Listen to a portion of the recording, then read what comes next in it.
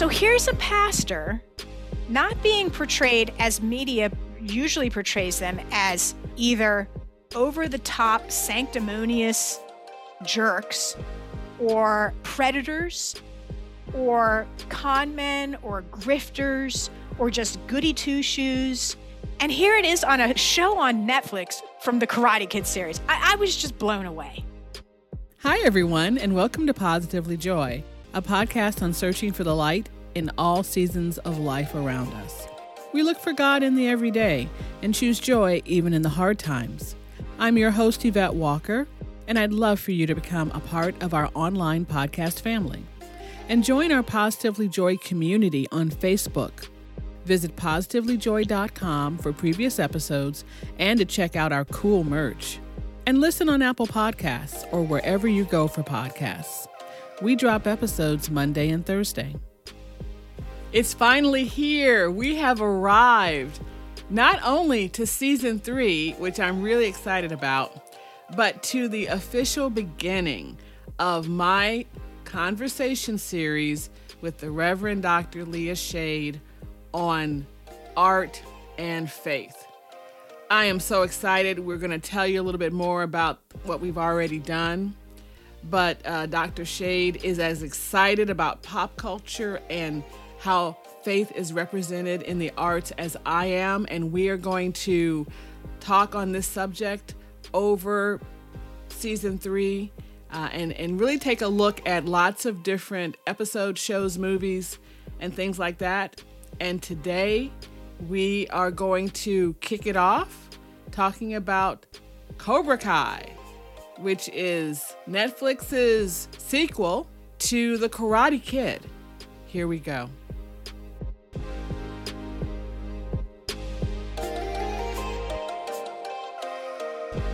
Leah, hi. Thank you so much for coming back on the show. It's great to see you. It's great to see you too, Yvette. Well, listeners, hopefully you caught it, but just in case you didn't, Leah and I, along with another student from Michigan, had a great conversation on films that depicted the life of Christ, and that actually dropped during Holy Week. It was a great conversation. I encourage you guys to go back and listen to that either again or for the first time if you haven't already. But that's where we got to know Leah, but I'm going to ask her to tell us a little bit about herself so those of you who don't know her can get to know her. But we're here today because Leah and I share a passion. We love pop culture and we love Jesus. So, which actually is another good idea for a podcast. Actually, we were talking about it in an earlier meeting today about, going into really niche podcasts. And that actually would be a good one to do as well. But when we met each other, we realized we had this passion. We said, you know what, there's so much we can talk about. So, I announced this before, but I'm going to announce it again.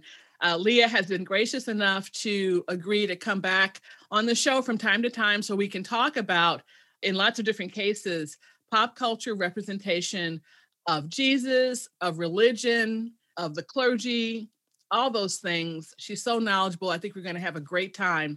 And today we're actually going to talk about how art depicts the clergy. We're going to get into that a little bit today. But before we do, Leah, tell us a little bit about yourself. And one thing we did not talk about last time is your faith walk. And I'd love to hear that. So let us know a little bit more about you.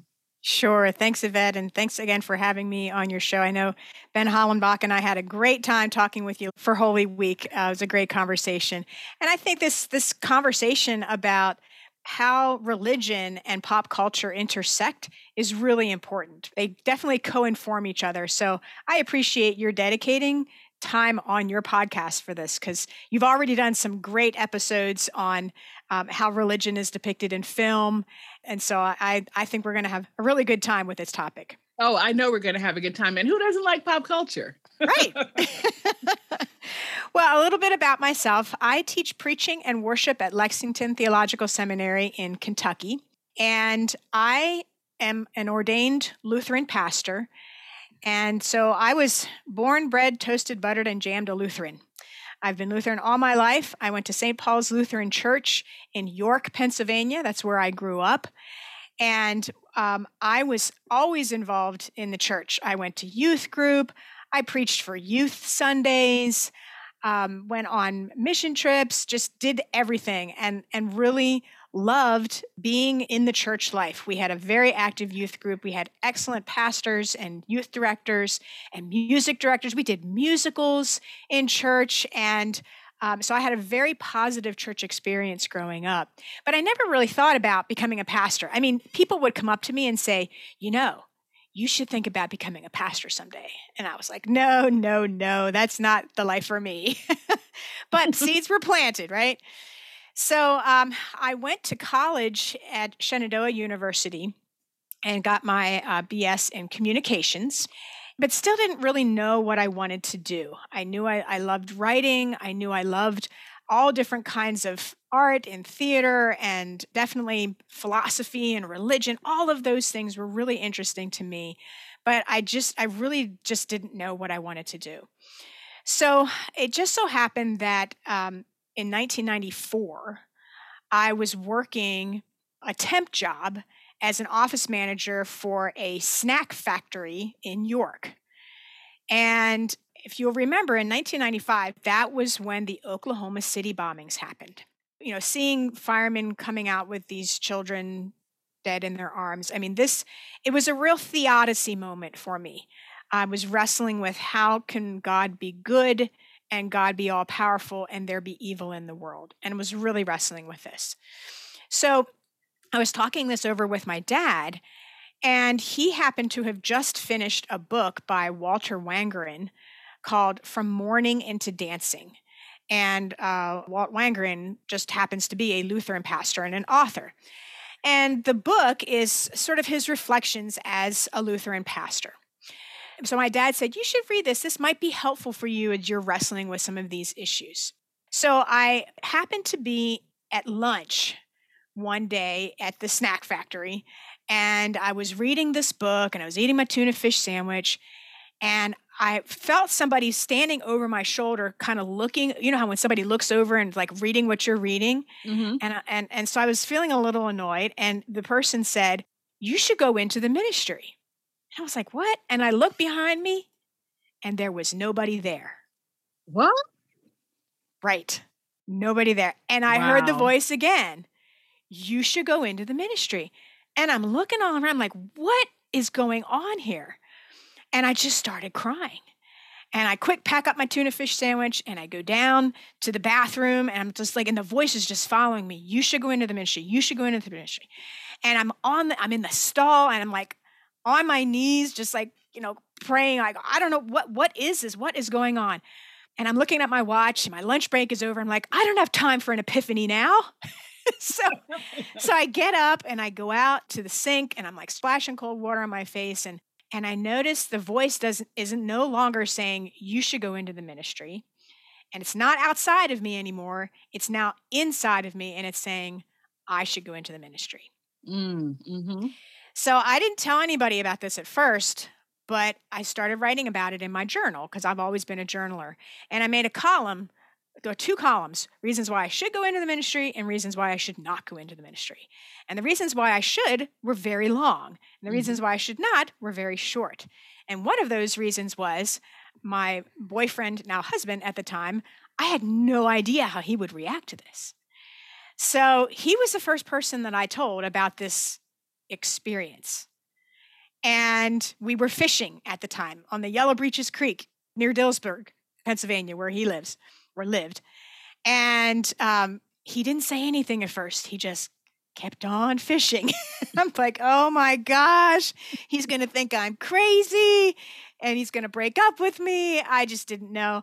And then eventually he said, well, I guess you should write to some seminaries and find out what it would be like to go to seminary.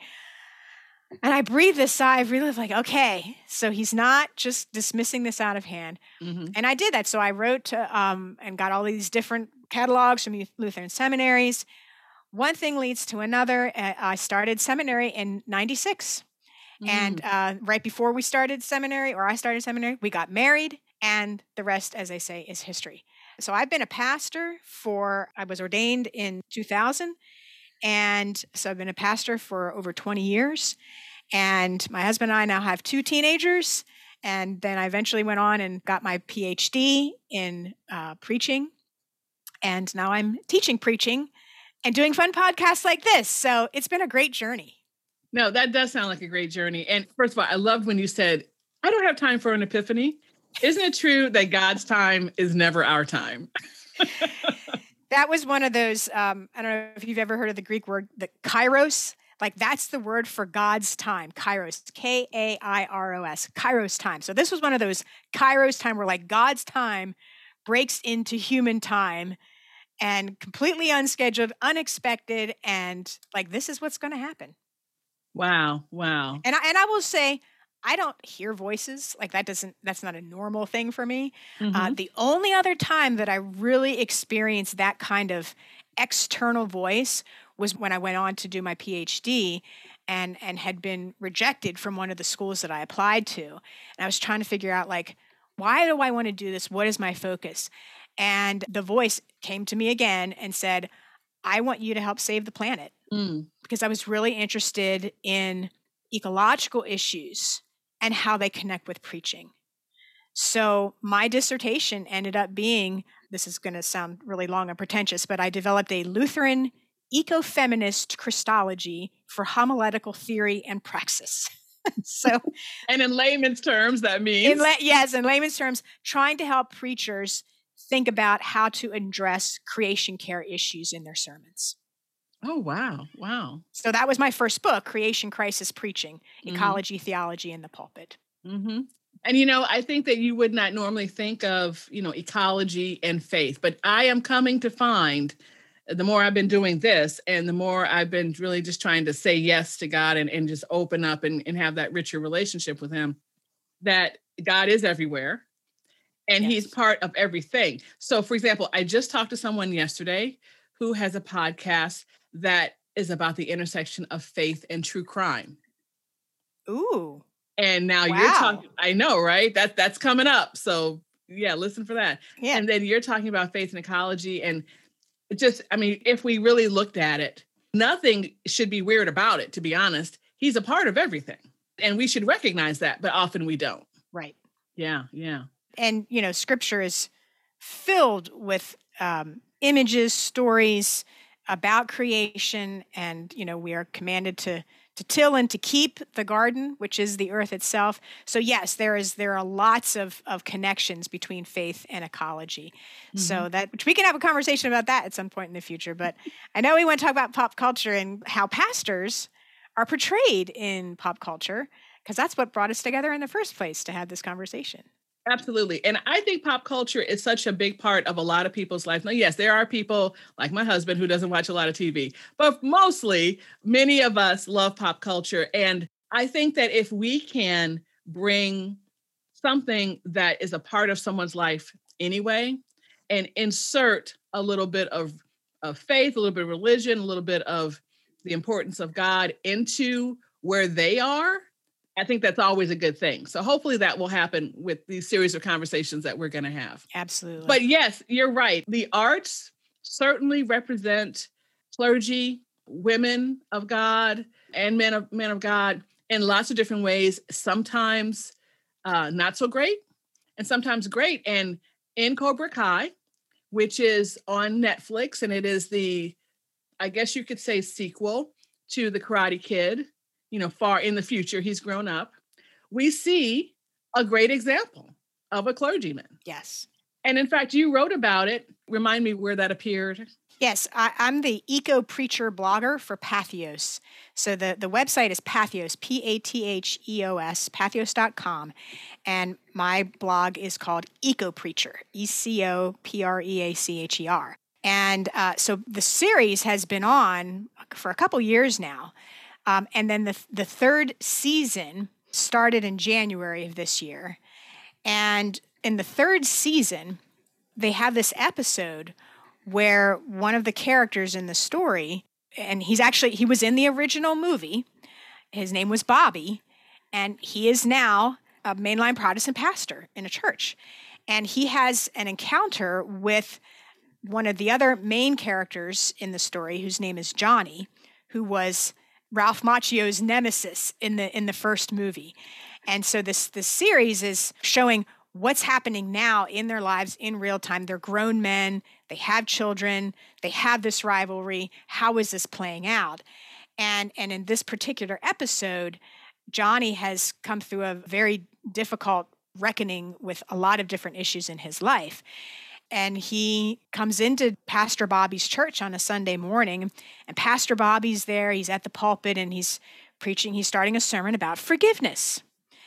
And all of a sudden you hear from the back of the church, and I will not say the expletive, but this drunken voice calls out an expletive, and the whole congregation turns around, and there's Johnny, and he's drunk and he's not shaved, and he's just staggering up the aisle, and they have this sort of back and forth, and the congregation's like, what is going on here? And eventually Pastor Bobby does a sweep kick and knocks Johnny literally on his back because he's starting to get out of hand. So he has to, he just takes him out. Mm-hmm. And but he prays before he does this, and he says, "Forgive me, Father." And Johnny says, "For what?" And then Pastor Bobby, just knocks him on his back. I was just going to say that he knows that sweep kick because remember, Johnny and Bobby were friends when they were younger in the original movie, Right. and they were also part of the same dojo, and they learned karate. So they both know this, and that's why we have Pastor Bobby today who knows how to do a sweep kick. Exactly. Thank you for bringing up that very important detail. Yes, that connects it all. So then in the next scene, they're sitting on the chancel steps and they're eating what is obviously coffee cake from coffee hour, which, anybody who goes to church knows there's always like some kind of cake or, some sweet. And Pastor Bobby says to Johnny, "How about we make a deal? You promise yourself to do positive things, be a better person." And Johnny has been trying to actually be a better person, and everything that he's doing is just ending up, mostly through no fault of his own, in failure. And so he's at this point, it's like, I've been trying. What am I supposed to do? And so this moment between them is so important because he's saying, I've tried, I put everything into my students. I've tried to teach them how to be tough, but also show mercy. And Bobby's saying to him, yes, you were doing the right things. And Johnny's like, well, then why are all of these things happening? Why are these happening to actually the kids that I'm trying to help be better people? And Bobby says just something so simple and so profound. He says, I know it's not fair, but you don't do the right thing because it always works out. You do the right thing because it's the right thing to do. And so he reminds them, these kids need you, and you need to be there for them, whether it works out or not. So here's a pastor not being portrayed as media usually portrays them, as either over-the-top sanctimonious jerks or pedophiles or predators or con men or grifters or just goody two-shoes. This is like actually what a pastor should and would say in that kind of circumstance. And here it is on a show on Netflix from the Karate Kid series. I was just blown away. Yeah, no, you're absolutely right. I remember watching that episode. It was a great episode. Even though he did the sweep kick, which some could see as violence, you could see that he did it with love in his heart. Yes. or love in his feet in this case. Right. You just don't know where a good representation will turn up. You just never know.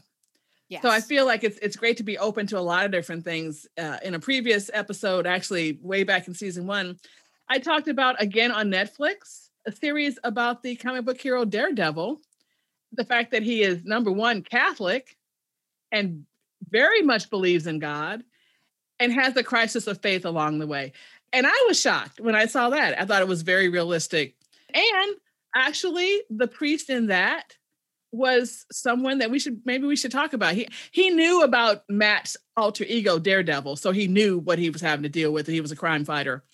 But yeah, really interesting. You never know. You never know where you're going to run across a great portrayal of a member of the clergy. Yeah, and not only is Pastor Bobby portrayed in a realistic and sympathetic way, I mean, the show's producers even got the details about the church correct. Like the paraments on the pulpit were liturgically correct. They were green, which would have been the season of Pentecost, which is exactly that time of year, late September, that they were in. And they have these little details in that indicates that he's not just a prop. These are actual circumstances that a pastor would face. Like Bobby is saying that they would like to make a donation to help pay for one of Johnny's students who has to have a major surgery. But he's saying, it wouldn't be as much as I like because we're still paying for our new roof. I'm thinking, oh my gosh, that that happens in churches all the time. I mean, it's just any pastor who has dealt with church building issues knows that this is exactly what happens. So, he's not, Pastor Bobby isn't preachy. He's not portrayed as some Bible-beating, gay-hating, science-denying fundy. There's just this moment of genuine pastoral care for his friend who's going through a very difficult time and trying to help him be a better man. So why is it so important for us to see a representation like that? Because most of what we see, frankly, in media portrayals of pastors are either unrealistic or they take the most salacious stories about pastors and they make that the only characteristic that is the point of whatever story that they're trying to tell. Mm-hmm. So the way I like to categorize things. And so as I've been thinking about portrayals of clergy in the media, I came up with basically 5 categories for the way clergy are portrayed. One category is predator or psychotic, like really over the top awful things that are wrong with them and that they do awful things. Mm-hmm. A second category is the con man or the grifter, somebody who's taking advantage of their position in order to make money. A third category is sort of the goody two-shoes, the one that's a little saccharine, but not very realistic. A fourth category is where the pastor is simply a stage prop. You see this a lot of times in media portrayals of weddings or funerals. They're just a functionary. Mm-hmm. And then the fifth category is realistic. I mean, maybe it is a comedy where, the pastor's life is a little funnier than it should be, or maybe it is, they're emphasizing certain things. But generally you get a sense of, like if as a pastor, and I've served as a pastor in 3 different congregations over my 20 years of ministry, I look at that and say, yeah, that resonates with my experience as a pastor. Mm-hmm. And your categories are great. It's not to say that these other types of people don't exist, because they do. Yes. And we have seen movies about them. But I think maybe the important point here is that it seems like anyway, we only see those other categories. And we don't see the realistic category as much. We see the con man, grifter. We certainly see the predator, psychotic. We've seen that. And the other ones that you mentioned. So it's almost a fresh breath of air to see the realistic. And after so many other, categories and characterizations, I wonder sometimes if we think that seeing the realistic is not realistic. Like, oh, they're really not like that. No, they're only this way. They're only preachy. They're only, saccharine. But no, they're people. Exactly. We don't see that enough. I wonder if there are people out there who watched, Cobra Kai, saw that episode and didn't see that as a realistic portrayal. Oh, that's a really good question. Because if you're not a churchgoer, and increasingly we're seeing more and more people not ever having been raised in the church or going into the church, and I'm not passing judgment on that one way or another. I'm just saying if your frame of reference is only what you see portrayed in the media, and you're seeing these extreme stereotypes as the portrayals, then you might look at this and say, nuh-uh, no pastors are really like that. So that's why I think it is important that we see more realistic and positive portrayals of clergy, because and it's not even just in these fictional tales. Clergy have done some really, really awful things. I want to be really clear about that. There have been stories of abuse and stealing money from their churches. And you've got the whole Jim Jones thing, leading an entire group to their death by massive suicide. So there are these big overblown stories about these people who are abusing their positions of power and using their supposed connection with God to get people to do really awful things or to justify their doing really awful things. Mm-hmm. So that exists. But the vast majority of clergy are, as you said, regular people, complex, saints and sinners both. I mean, I'm Lutheran, so that was one of Luther's concepts. We're both saint and sinner at the same time, but have experienced a call to ministry in one form or another. Like what I was saying earlier, most pastors don't have that sort of, tap on the shoulder kind of thing.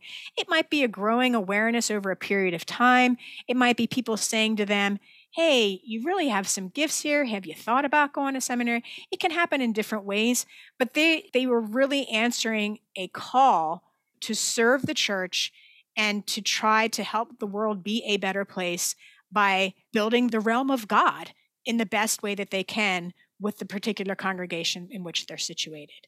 So the more we can see that to counterbalance all of these other very negative portrayals about clergy or actual stories about them, then we'll have a more healthy understanding of who clergy are and what they do. Mm-hmm. So in this case, it came from a secular production. Yes. Secular producer. Well, I mean, I don't know, they may go to church, but I mean, as far as the company, the secular. I'm thinking of The Chosen, which is a very popular series out right now about the life of Christ. And I think there are studios called Angel Studios or Angel Video. They are coming out with a call to make more of this kind of material. And then there's a company called PureFlix, and they have been around, and they make a lot of movies that are faith-based and have to do with people struggling or a testimony or whatever. So I wonder, maybe not, we might see more realistic representations coming from religious, faith-based studios and production houses. Is there a reason why, though, we need it in both places? What do you think? Yeah, that's a great question. I think, and I have to admit, I have not seen those productions that you're speaking of, or I'm not familiar with those materials. But generally, we also have to think about what is the genre that this particular piece of work is, and what's their audience? What's their intention? Why are they producing this? So a lot of times you'll see with faith-based films or television series, their goal is an evangelical one, which is to save souls for Christ and to convert people into believing in Jesus Christ and declaring him as their personal Lord and Savior. So it's a means by which to save souls. Yes. So that's one function. That's one function of this. There are other functions, however, and you and I had talked about this just in our own conversations.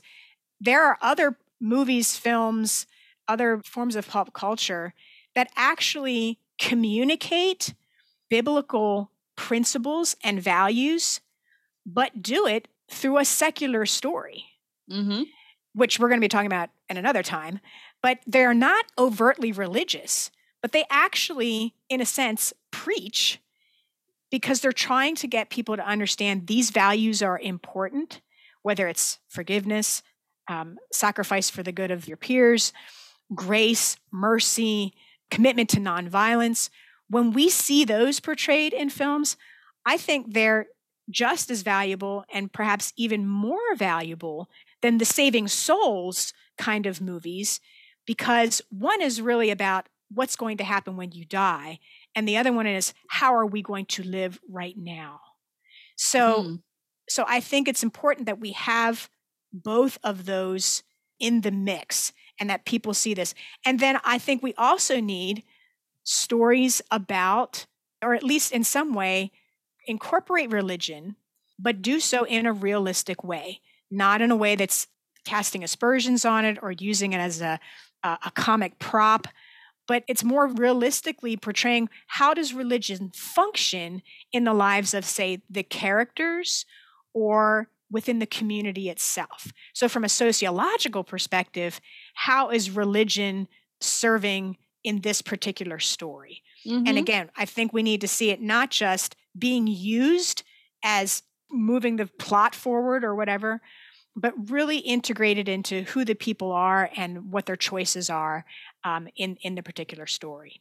And you could make the argument that the people who are going to watch movies that come through Pure Flix or the Chosen series or other series that may come through Angel Video, you might argue that they already have some knowledge of faith and maybe want to grow more or know more, whereas maybe the secular productions are just hitting people at random who just want to see karate. So maybe the question is, which really saves more souls?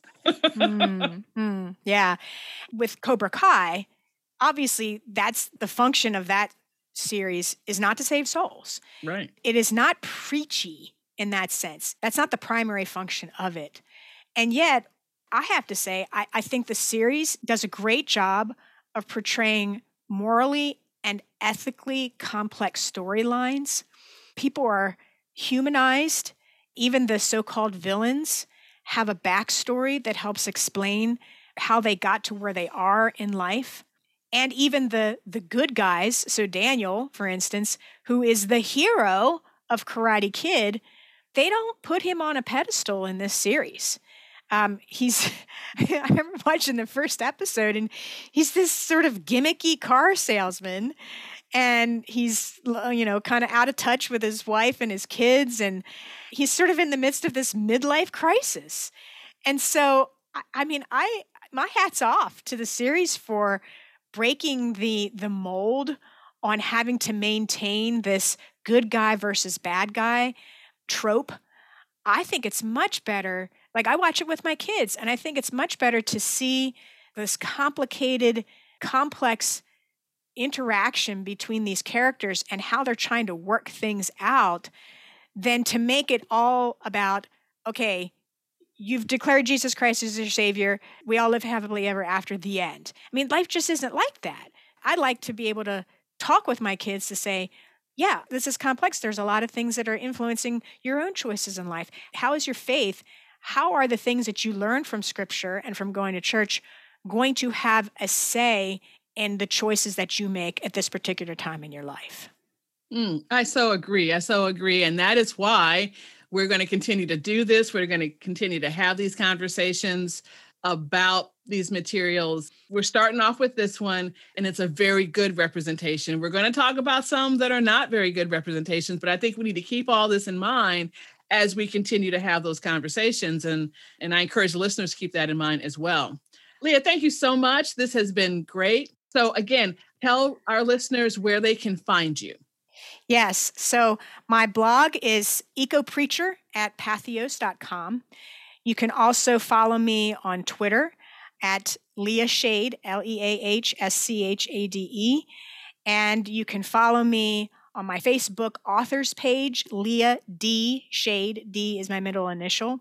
And I've got a couple books, Preaching in the Purple Zone, Creation Crisis Preaching, Rooted and Rising, Stories of Faith in a Time of Climate Crisis, and a book that I co-wrote with my colleague called Apocalypse When, Interpreting and Preaching Apocalyptic Texts. So those are just a couple of things that people can check out to learn more about my work. Thank you. And I'd love to ask listeners, we have some ideas about what we're going to talk about, but if there are some favorite movies or TV shows that feature either some kind of a faith-based theme, or maybe might represent a clergy that you would love for us to talk about, please send it in, Yvette@positivelyjoy.com. Yeah, we'd love to know what you guys are interested in, what has made an impact in your life, in your pop culture life, and what you love. So we'd love to hear that. Leah, thanks so much, and we will talk again soon. Thank you, Yvette. Thank you for listening to Positively Joy today. Go to positivelyjoy.com for inspiration, encouragement, and past episodes. Follow the podcast and review and subscribe wherever you go for podcasts. Don't forget to check out our cool merchandise with our new logo.